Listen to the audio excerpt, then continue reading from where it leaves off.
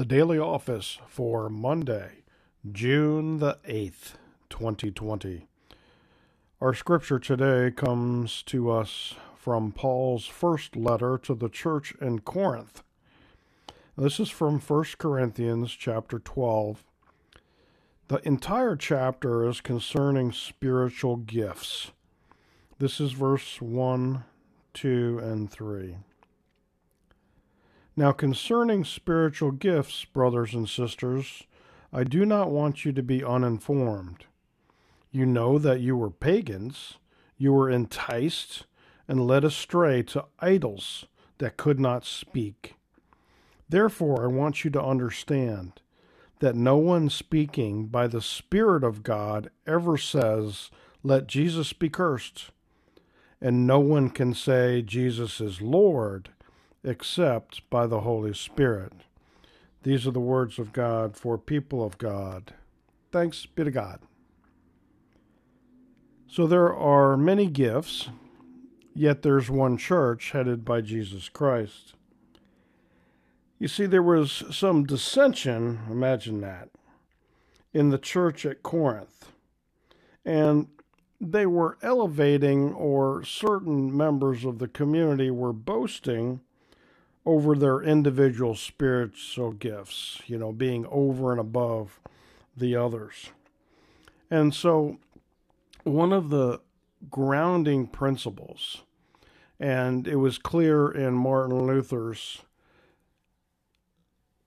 explanation of the third article of the Creed, which involves the Holy Spirit, that we cannot, by any reason or any way humanly possible, come to know Jesus Christ except through the power of the Holy Spirit. The Holy Spirit itself, the Spirit of Christ, gathers and sanctifies and creates the church of Jesus Christ. And so no one can say, I can't say, by my own power and reason, deduce to say that Jesus is Lord, except by the power of the Holy Spirit. And so the confession that Jesus is Lord unites the church as one. And so itself, just by saying, I believe in Jesus Christ, is a gift of the Spirit. And so among all our variety of gifts, among all the different people that God has created and put on this earth, and all the languages and places, all the neighborhoods and all the cities and towns, all the different areas where people spread out to live, those that say Jesus is Lord, they are all united with us.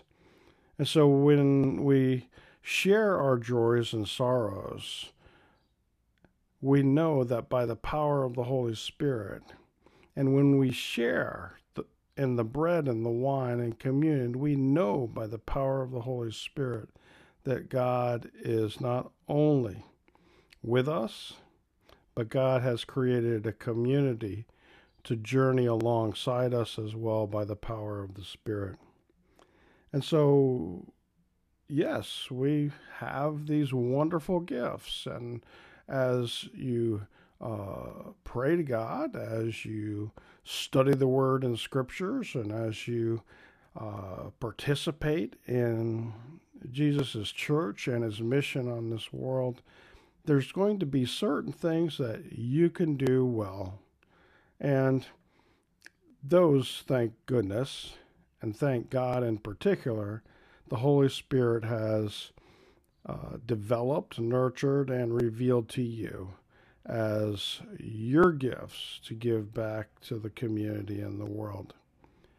And so this day, as we start another week, this is day 2 of this, heading into the third Sunday in the season of Pentecost.